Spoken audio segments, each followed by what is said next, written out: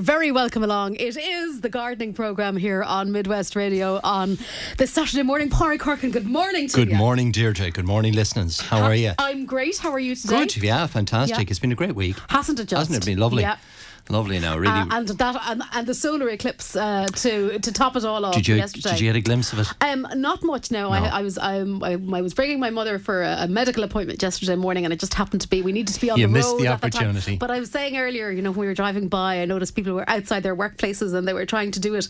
I think one of the advisories was that you could try and do a selfie. Okay. Yeah. Right. So you weren't going to damage your eyes. Yes. So a lot of people were out with their phones yesterday trying but to it looked capture fantastic on television. I mean, yeah, it looked really, really well. So I suppose it's the signal of springtime, isn't it? Well, it most certainly is. Officially, spring is here, and certainly the week has been great. But it also, I was just thinking about it this morning.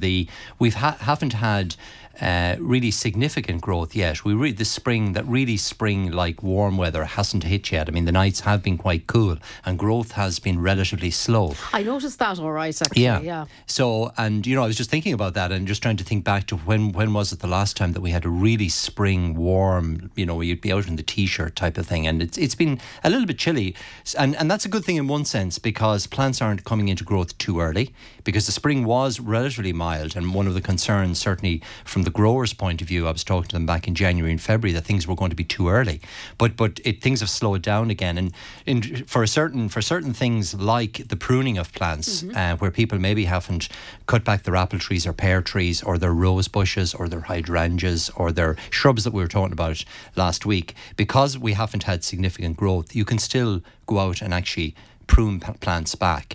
Hedges haven't come into growth yet. Again, when I was coming up this morning, I was just looking at lots of hedges that actually need trimming now. So things like the pruning back of laurel, of Portuguese laurel, of beech, could be done at this time of year. The pruning back of rose bushes and fruit trees and any kind of general pruning that you need to do, because the growth hasn't escalated forward. Yeah. You can still do that, and this weekend, with the dry weekend, I'd advocate that. And if you are pruning plants back, it is the time to feed plants as well. So hedges should be trimmed back, your rose bushes, your fruit trees, and that general pruning and tidying up can still be done. Also, things like putting on the winter wash, which is the treatment that we put on roses and fruit trees to stop the bugs from, once you prune them back, if you treat the area with something like the winter wash, it cleans the stems of bugs and pests. It also cleans the soil of bugs and pests. You're starting off with a great, clean plant material for the rest of the season.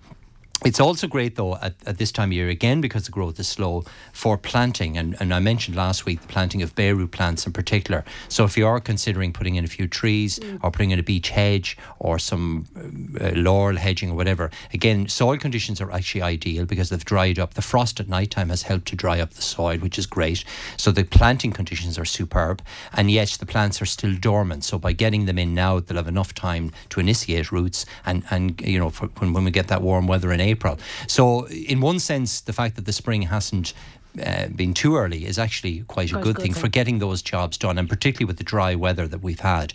Also the planting of vegetable plants, so things like peas, broad beans, cabbage plants, cauliflower plants, Brussels sprout plants, the broccoli plants, they're all available for planting now, and the weather conditions are ideal because all of those are frost hardy. You can put them straight out into the garden soil, and the soil is so workable at the moment that it's a great time to plant them. And also, I mentioned last week the planting of potatoes. Really, it starts around St. Patrick's weekend, but it can continue for the next 2 to 3 weeks. And again, if you feel active this weekend with the dry weather, because there is rain promised later on next week. Yeah, we're back to a more unsettled week. So they're the type of jobs that I would be focusing on, really kind of getting the pruning done, get the winter wash done, get the planting of vegetables and potatoes, get those into the soil. Onion set, shallots, garlic, all of those should be put into the soil now if you can over this coming week, this weekend ideally. But also things like if you do need to do any spraying, So, for example, we had quite a lot of questions in around moss and tar macadam and paving slabs and so on. If you need to do the spraying of to control moss using something like the pack, which eliminates moss within a couple of days if you apply it in dry weather. So a day like today or tomorrow will be absolutely ideal for that and controlling mosses. And general weeds, they're beginning to start now, and I mentioned this last week. So they're the type of jobs I would be getting on top of certainly this weekend before the weather breaks on Tuesday and Wednesday. The planting of vegetables, as I mentioned, also the planting of fruit trees. So putting in things like blueberry plants should be planted at this time of year. Apple trees can still go in, pear trees, rhubarb, we mentioned it last week, strawberry plants if you want strawberries for this summer. Very much the planting up of those plants should occur now in window boxes or in raised beds or containers or out in the garden soil for strawberries. For blueberries, again, plant about 5 or 6 plants into the garden soil, and they'll come into growth. If they're strong plants, you'll even get some fruit this year. Right. But also apples, pears, plums, cherries, anything in the fruiting family. This is the time of year to get them into the soil. So if you're thinking of having a few fruit trees maybe for later on in the summer, really, I would use the soil conditions are perfect, and then the cool temperatures are ideal for planting.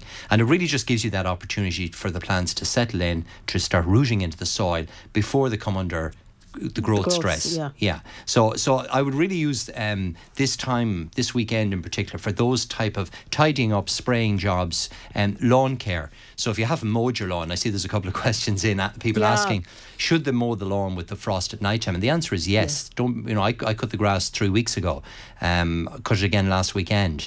It'll get probably another cutting this weekend if things continue. So don't worry about the frost at night time. It really is only a surface frost. It's not a penetrating frost. It's not going to do any severe damage to things like the pruning back of plants or cutting lawns. So get out there with the dry weather and get your lawns trimmed by all means. Make sure you remove the first clippings, put those on the compost heap, and get on then the Osmo moss remover to get rid of, because there's lots of moss around at the moment, and you'll find with the Osmo you won't get the blackening that happens with sulphate of iron. So get that on now. It'll kill the moss within about 21 days, 25 days, but more importantly, it'll feed up the lawn. It'll give it a lovely green colour, and it will, once it kills the moss, there's no need to rake the dead moss. It'll literally just disintegrate back into the soil, but more importantly, it'll actually feed the lawn. It'll give it a lovely green colour. So in terms of kind of cutting the grass, feeding the lawns, they're the sort of jobs I would do this weekend, just getting ready before the weather breaks. Yes. And all the better if we get a bit of rain, just to wash in the fertilisers. And again, the general feeding of plants. So if you need to give your shrubs a bit of a boost, or your hedge a bit of a boost, or you want to boost on that rhubarb that's beginning to grow now at the moment, get on the fertilisers, the Sure Grow or the Colour Boost fertilisers now, because again the rain early next week will help to wash that in.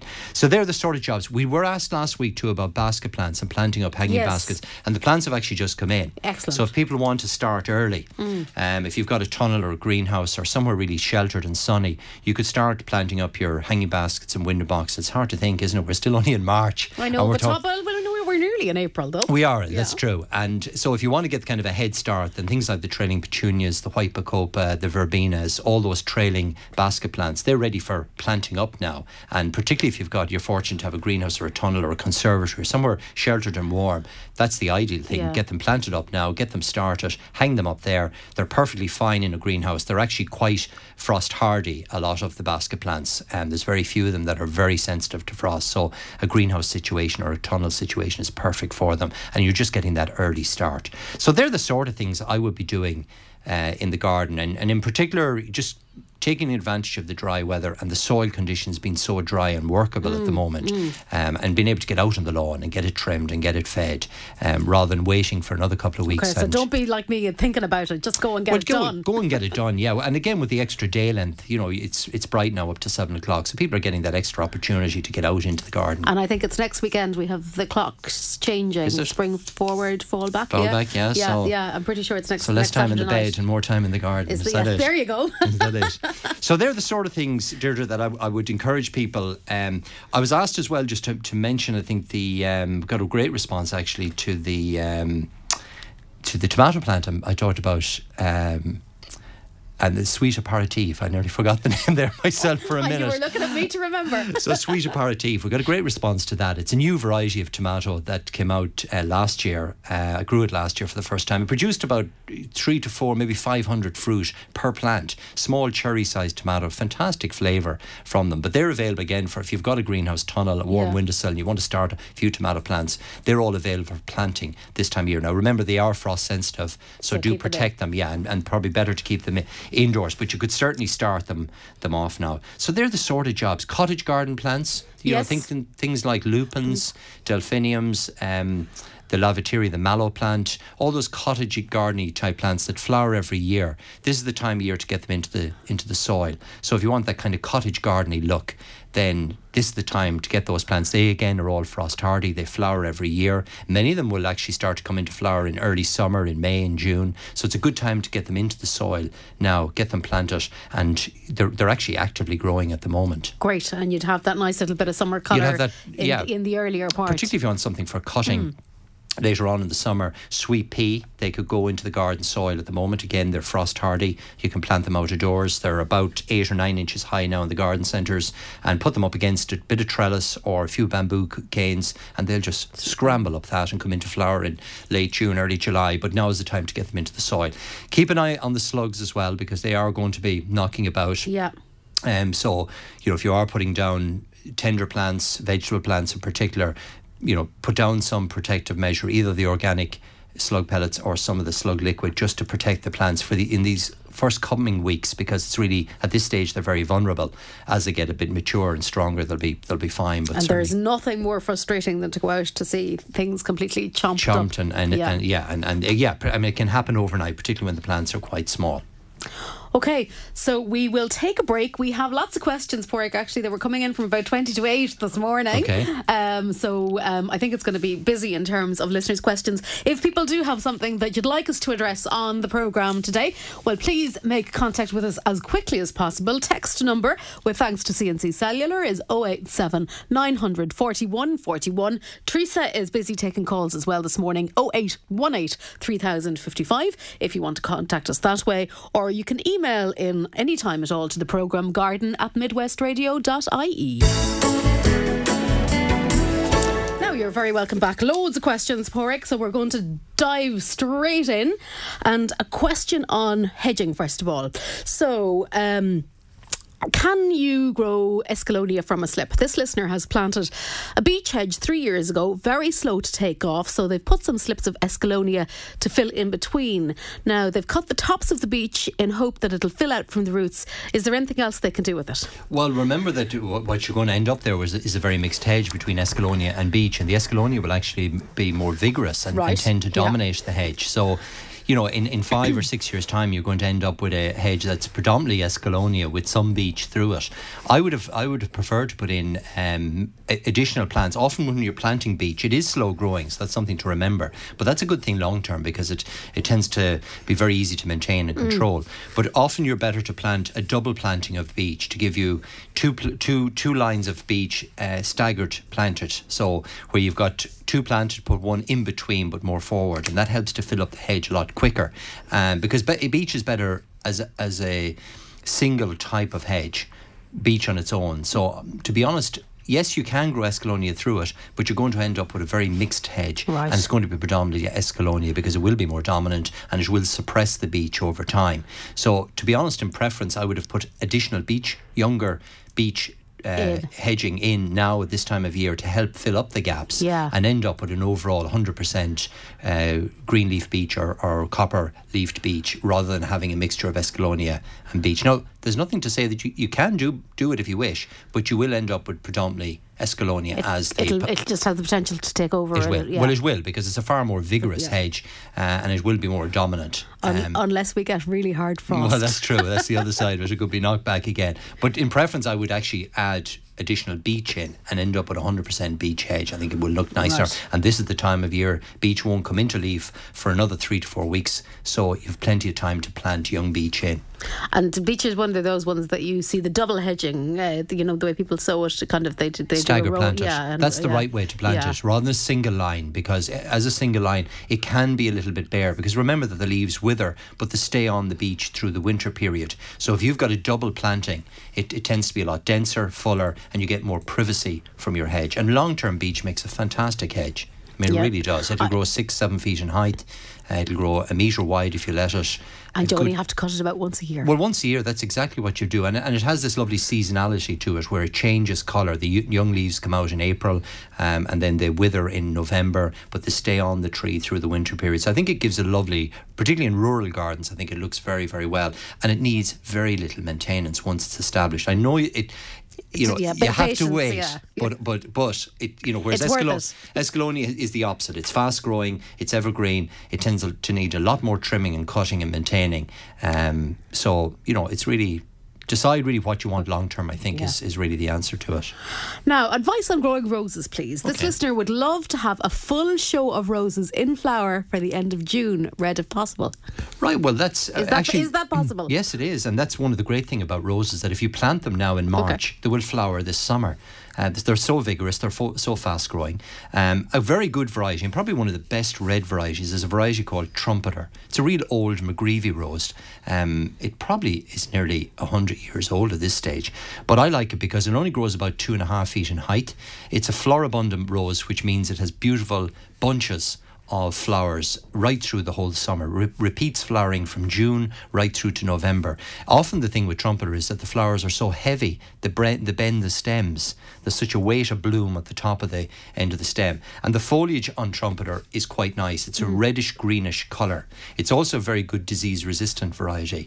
So it's a real old variety that has stood the test of time. It'll grow, I call it more a bedding rose, because it'll only grow to about 2.5 feet. When you plant it en masse, 10 or 12 or 15 plants together, it looks superb. And it's a lovely bright coloured red. So it's not a dark blood red, it's a really bright, nearly bordering on a kind of an orangish reddish colour. So it's a really good variety, Trumpeter.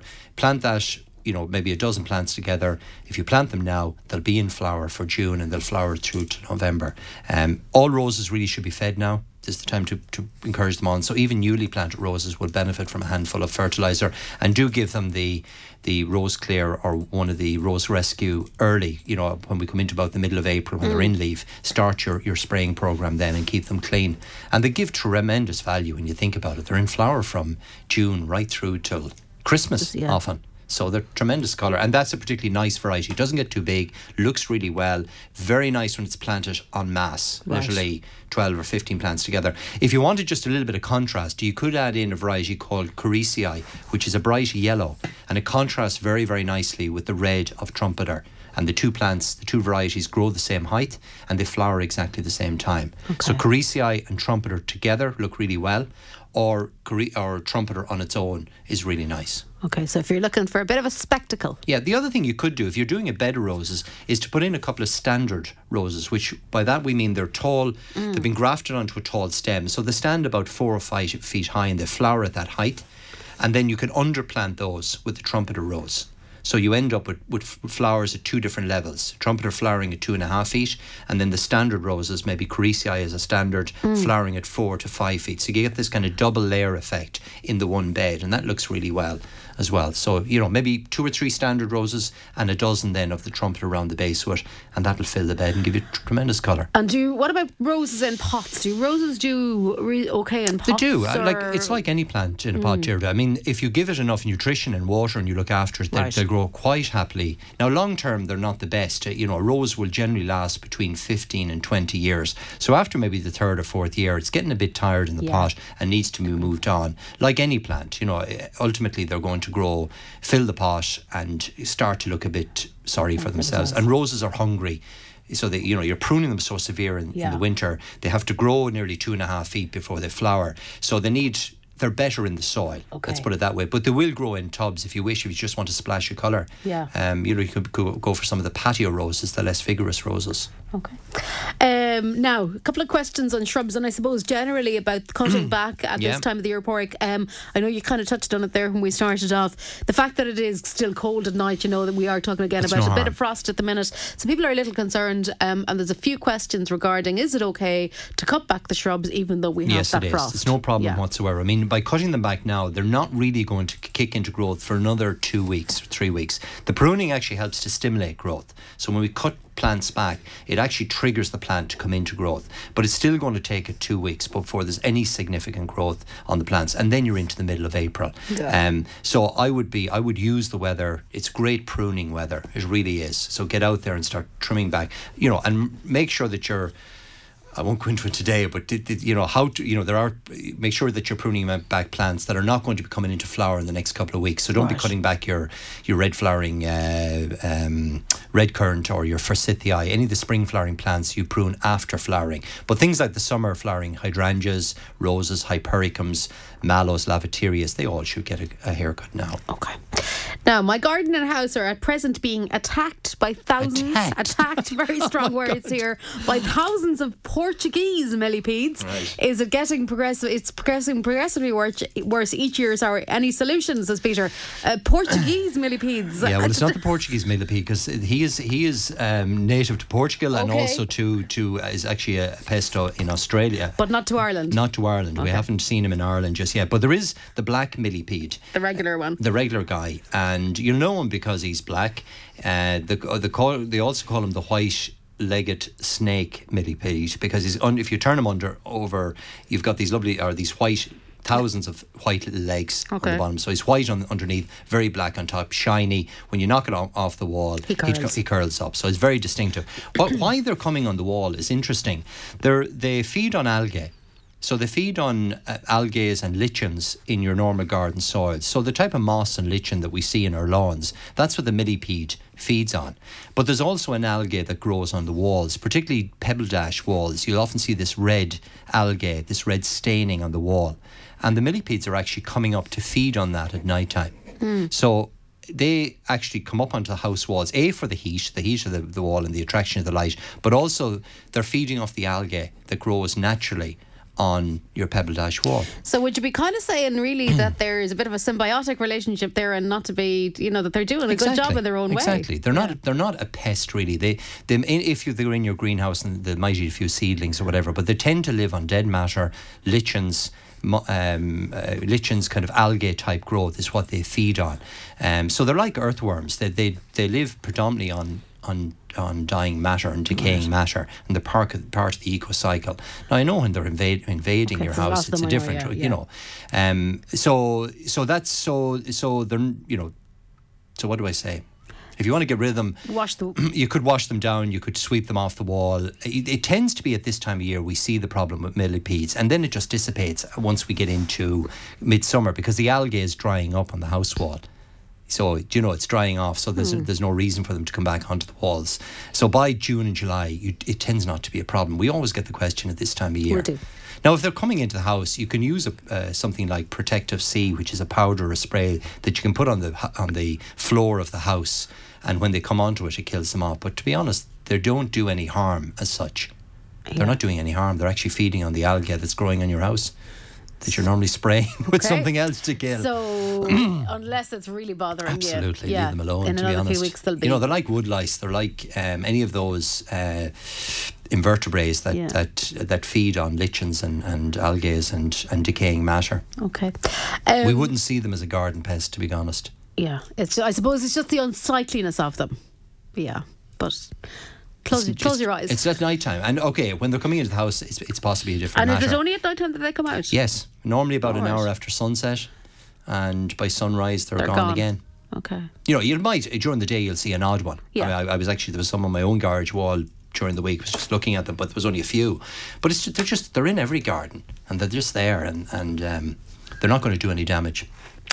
Okay, let's go back. Is it okay to apply Rose Clear on roses now? They've this listener is in Ballina. They have daffodils as well planted and in the area of the roses, and they're wondering also what is a winter wash and when do you put it on? And this person's getting a lot of black spot. Sorry, it's about four questions and all of that. But well, let's break it down. So look, at the first thing you're doing with roses at the moment is pruning them back. Now, if you have them pruned back, just tidy up the bed. You can put on the winter. The idea of the winter wash is that it washes off any bugs, any pests, any larvae, any eggs off the stems of the plant, and it cleans up the soil as well. So you're kind of sterilising the plant and giving it its best start.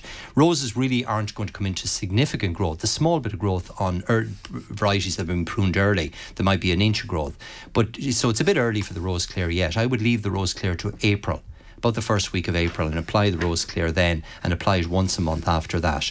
So really the main job with roses is to feed them, prune them, put on the winter wash, and leave them alone for about the next 2 to 3 weeks. And then apply your Rose Clear as you're getting soft, significant growth, and that'll keep them 100% perfect. So generally you're feeding once a month and putting on the Rose Clear once a month. From any time. Feed them now, certainly, but from the 1st of April onwards, you can start using your Rose Clear. And is it okay for in that area around the daffodils? Yeah, it is. It won't affect the daffodils. Lovely. Right, Camellia and Forest Flame in tubs.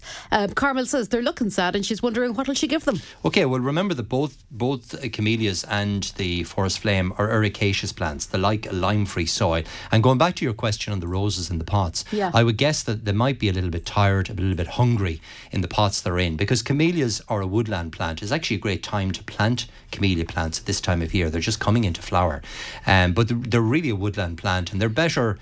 Yes, you can grow them in pots, but long term they're better out in the garden soil. Now they do need a lime-free compost when planting, so you need to add ericaceous compost in, and you can get a specific fertiliser for camellias, rhododendrons, Forest Flame, all the ericaceous plants. It's made by Grosure, and it's called ericaceous fertiliser, and simply it comes in a liquid form or in a pelleted form, and you can simply sprinkle it around the top of the pot and let the rain wash it in or water it in, or else mix it up in a watering can and water it in. So my advice really would be to move them on to a larger pot, or else plant them out into the garden soil using lime-free compost in both instances, and add some of that slow release ericaceous food to the plants. Now, if people have got camellias and Forest Flame in the garden at the moment, now is the time to feed them with the ericaceous feed, because you'll help to bring out the blossom, you'll help to bring out the colour in the Forest Flame as well, and just give it a bit of a tonic. And particularly evergreen plants, they've come through the winter, so naturally enough they're picking up any kind of marks and blemishes after the hailstones, the cold and so on. They're always going to look a little bit anemic at this time of year, so they'll benefit from a fertiliser. So make sure it's an ericaceous feed. Grosure do a particularly good one. A container of it will probably feed maybe a dozen plants. So, or you can use it repeatedly over the summer period, because it's a good idea to continue to feed camellias right through the summer period. Okay, now here a listener would like to cover a small sloping bank with low growing plants if possible. They'd like them to grow every year, so they're wondering what should they plant, when, and is there any special care that they need to take into account? Well, on a sloping bank you want ground covering plants, and probably there's a great collection of plants called alpines, which are, as the name suggests, they come from mountainous regions, from the Alps. They're hardy, frost hardy, they flower every year, and they look great if you plant it on banks and slopes in clusters of 3s or 5s or 7s of the same variety. So I'm thinking of plants like Aubrietia, the lovely purple flowering Aubrietia, white arabis, phlox, there's a ground covering phlox which is really nice, one called Daniel's Cushion, which is a fantastic pink colour. Nice foliage, nice pink flowers in April and May. It's a perennial. Each plant will grow about a foot, maybe a foot and a half in diameter, and give you nice coverage. Helianthemum, the sun roses, is another really good plant, which again, it comes in a range of different colours, but it's, as the name suggests, it likes a sunny location. Small flowers, but they're produced en masse, and they flower the whole summer long. Blue Campanula would be another great plant. It's just coming into flower at the moment, and again will flower for most of the summer. So pop into your local garden centre, look for the alpine collection or the alpine range of plants. They're predominantly ground covering. Put them in groups of 3s or 5s. You could in time put some dwarf daffodils or dwarf bulbs through them, like snowdrops or crocuses, which would add an extra splash of colour on the bank. But what you're trying to achieve is a full carpeting of the slope and bank. So it's avoiding, you have to weed the area.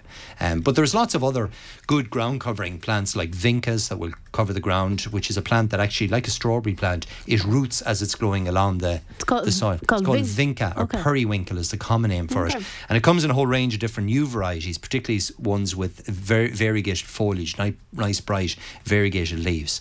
But I think in this instance, if it's a sunny bank, the alpines will give you fantastic colour, and you can get varieties that flower now at this time of year, but others that will come into flower in the late spring, summer sort of period, so you're extending the colour.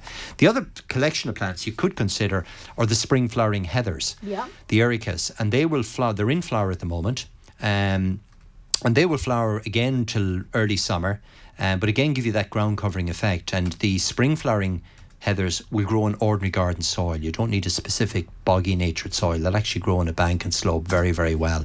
So I think first off I'd go with the alpine collection. I think they'd be very good, and go for a mixture of spring and summer flowering plants, or consider plants like the vinca, which is quite vigorous and spreads very quickly, or you could go for something like the spring heathers, and all of those again with the soil in the condition it's in at the moment can go straight in. If there are any weeds or bits of weeds starting, obviously eliminate those first. Get rid of any growth that might be there. Have the bed nice and clean before you plant. Put in some compost when you're planting it. Put in some of the slow release fertilizer as well, and just get the plants in. And they're frost hardy, so they can be planted now at this time of year. Lovely. Okay, we're going to take a quick break. We still have lots more to come though, so stay with us.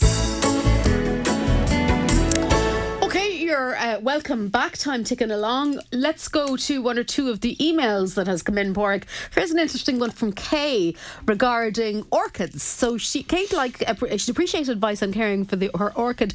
It was given to her for Mother's Day. Okay, sadly, she's lost some over the years. Kay, I can empathise completely with you on that one, and she's determined to mind this one. So what is the advice? Well, first of all, the moth orchid is a very good choice because it's very easy to grow. It's the Phalaenopsis type of orchid, one of the easier varieties. So it's in flower at the moment, and really all it needs, a bright location, so a windowsill. It needs to be watered depending on the heat of the room and how bright the location is, but definitely every 10 days, every 2 weeks sort of period, that kind of watering. So not every day, not every week, but around every 10 days to 2 weeks is sufficient. Once it goes out of flower in May, that's the time to start feeding it and building it up for next year. And you can get a specific orchid feed for orchids, and you put that on once a month during the summer period. And generally orchids will require repotting every 2 years, and there's a specific and special type of orchid compost to be used because they're epiphytes. They grow in the jungles in branches of trees where there's lichen and moss. Their roots are they're aerial. They stay very close to the surface of the stems and the branches. And often when you buy them in garden centres or in the florists, you'll see them in a very spongy type compost. So make sure that you don't use regular potting compost. Get yourself a proper orchid compost when repotting, and that's really it. They're that simple to grow. They do need to be kept indoors, obviously, all year round. And again, the watering during the summer you'll start to increase as the temperatures go up. So during the summer period, you would be watering the Phalaenopsis about once a week after that. But they tend to do better on a little bit of neglect. Not too much watering, too much feeding sets them back. Right. Whereas a little bit of, if you forget to water them for a week, it's not going to be a disaster. They're not going to collapse, and that they tend to have that ability to last, to hold out for that drink of water an extra couple of days or an extra week compared to other plants like geraniums or where you'll see them peace lilies. Visibly wilting. Exactly, they're just wilting in front of you. The orchids tend to ebb on the side of underwatering and slightly underfeeding, and repotting only every 2 years using an orchid compost. Okay, because it is, it's a lot less, I suppose, rich or nutritious than, that's it. than what we call standard compost in Ireland. Exactly, and it's specifically for orchids. Lovely. Now, what a lovely week we've had in the garden, says our listeners. This listener plans to clean their patio with pack liquid. Should they use a sprayer or watering can, and how much water to add? Please. Well, with the pack mix, you use the dilution rate is 10 to 1. So for every litre of pack concentrate, you add 10 litres of water, which will make up 11 litres of mix, and that'll cover quite a big area. To be honest, the best way to apply it is through a sprayer. A watering can be very wasteful. You're putting it on too heavy. And a dry day. Now make sure that the pack should only be used on hard surface areas, so tarmac macadam, paving slabs, railings, timber decking, anything timber, hard surface, or any concrete surface area, it's perfectly fine on. Make sure it doesn't get on your lawn because it'll kill the grass. So just watch it that it doesn't drift onto areas. So just apply it. I would use a spraying machine. A dry day, calm day like today would be ideal. It'll dry within an hour and it will kill the moss within 3 to 4 days, particularly this time of year. Lovely. What hedge or shrub grows well in a shade, Porrick? Well, I'll give you two. I actually have, in my own garden, I have a plant called Acuba japonica, or the common name for it is called spotted laurel, which is like a common laurel. It's not related actually to it. It's a completely different plant, but the leaf is very similar to a laurel, but it's speckled. It's got the colour of a cheetah. Not a good way to describe it. Yeah, it is. So it's green, it's yellow, these lovely yellow dots through the leaves. It does very well in shade. It flowers and it fruits. It bears a berry in the autumn and makes a lovely hedge up to about 4, maybe 5 feet, or you can keep it lower if you want to trim it back. Right. So that's a really good plant. Acuba japonica or spotted laurel, you get that in your local garden centre. Another nice one is, it's actually one of the cherry laurel family. It's a plant called Prunus oescholoicon, and I don't think there's a common name for it. Prunus oescholoicon. Yeah, it's a low-growing laurel, so it only grows in height of about 2.5 to 3 feet, but it spreads outwards. So it kind of carpets the ground, and that's where I have it planted, used to kind of cover the ground. Yeah. Nearly like a ground covering plant, but you have a bit of height with it. So it's low growing, but it spreads outwards. That's Prunus oescholoicon. It produces candle-like flowers in the summer. Very dark green foliage, needs very little trimming, a small bit of trimming. And if you space the plants about 2 feet apart, they'll knit together as kind of a low, informal hedge. So either of those two, Prunus oescholoicon or that spotted laurel, Acuba japonica, either of those, terrific. Where I've them planted is literally under trees, and they're doing extremely well. And if anything, the colour actually stays better because the darkness tends to keep the colour. The colour actually nearly gets the leaf, because of the lack of light, and the chlorophyll in the leaf gets a richer, darker green colour. It's more intense. So the yellow spots of the spotted laurel contrast very well. Whereas if that plant was planted out into full light, the ordinary leaf would be more yellowish, and the yellow dots wouldn't stand out as good. So it's actually a plant that suits and loves growing in a shaded area and does really well. So that's spotted laurel. That probably would be my preference. And you also get the flowers, you also get the berries. It produces a red berry then in the winter time, and the plant is evergreen. It retains its foliage and it doesn't mind being trimmed back. So wow, that's your plant for shade. That ticks a lot of boxes. Sure does. It does everything. Right, masses of ivy roots, Porrick. How do we get rid of them? They're all over Anne's garden. Well, is it ivy? Because it may be convolvulus, the bindweed, which grows like ivy. So it has this kind of so. Generally ivy, if it's true ivy, Hedrohelix or any of the common wild ivy, it's easy enough to kill. If it's growing on a support or on a telegraph pole or up through a hedge, you literally just cut it at ground level, wait for it to re-sprout and hit it with a product called Root Out, which kills the actual leaves and stems and will go back into the root and kill the ivy root. I'm guessing though it's probably bindweed, which is convolvulus. Right. And that's a perennial weed that binds itself up through plants and spreads up through fences and hedges, and is very, very vigorous. So it's a completely different plant. It grows like ivy, and it's got a white tuber-like root. And if you cut it or dig it, you're spreading the problem. So it's a plant, and it's a herbaceous, so it dies back at the end of the year and then re-emerges in April.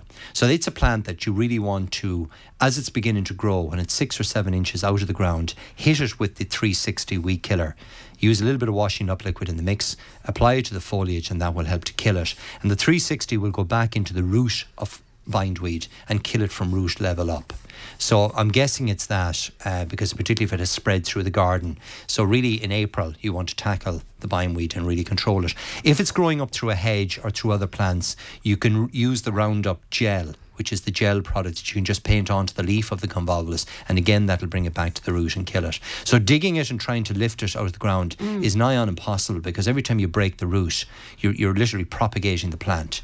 So you're better to use a treatment, one of the systemic weed killers like 360 or the Roundup gel to control it.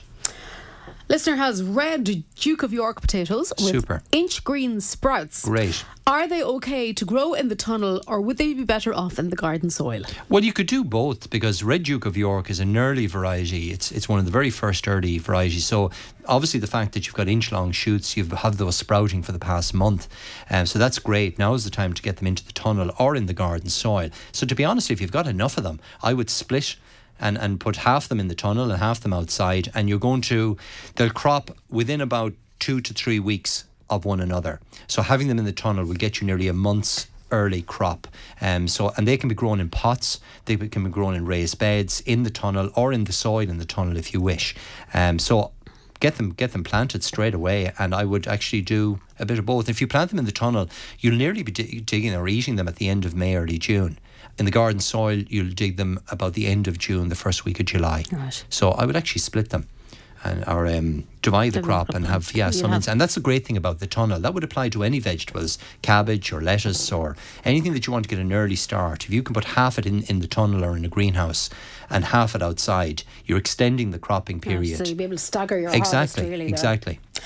Can you suggest some tomato, I know we've touched on this already, some tomato varieties to grow in a large conservatory? What was the cherry type on last week's Well, that was programme? Sweet Aperitif, which is a very, very nice one. But there were plenty of others. The Sun Baby I mentioned last week as well, which is more a yellowish, orangey yellowish tomato, which is a really nice variety. If you want a nice big tomato, Shirley is a very good variety, very good fruiting variety. Sweet 100 is another really good cherry variety. Or if you've just got a hanging basket or a window box, a variety called Tumbler is a very good one. It just literally tumbles out of the window, so it's ideal in a hanging basket or container, and it'll just tumble out the edges. You've no pinching back of the shoots with Tumbler variety. You just let it grow, and it produces nice size fruits as well.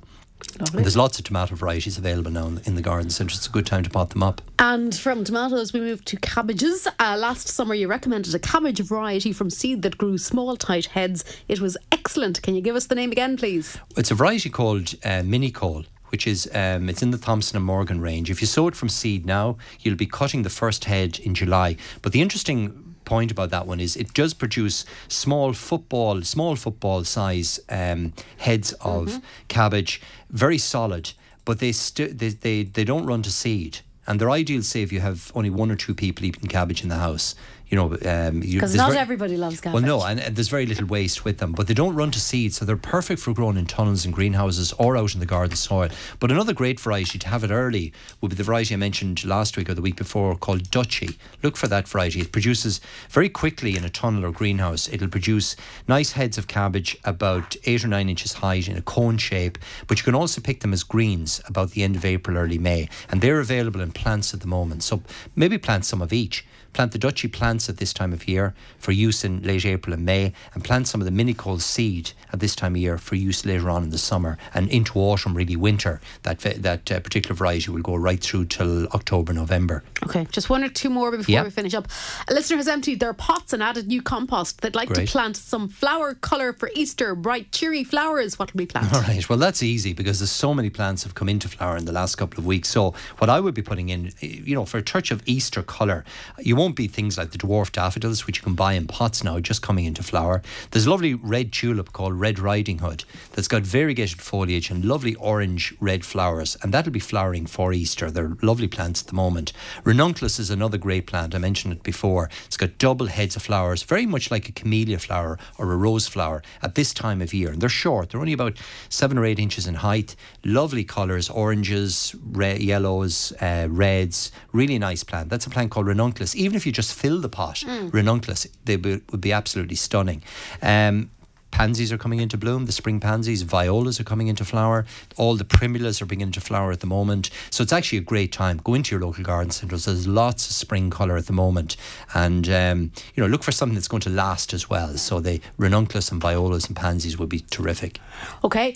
We've put the Osmo lime out last Saturday. Is it okay to put the moss remover on now? And how much will the one bag cover? A bag of Osmo moss remover will cover 200 square yards. Now remember that it kills the moss but it also feeds the lawn as well.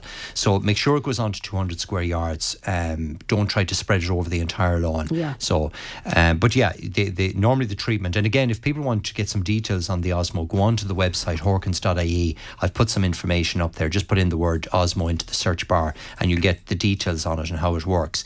But yeah, a bag covers 200 square yards. Normally you put on an application of lime first, and a week later you put on the Osmo moss remover, and that works away. And let it do its job.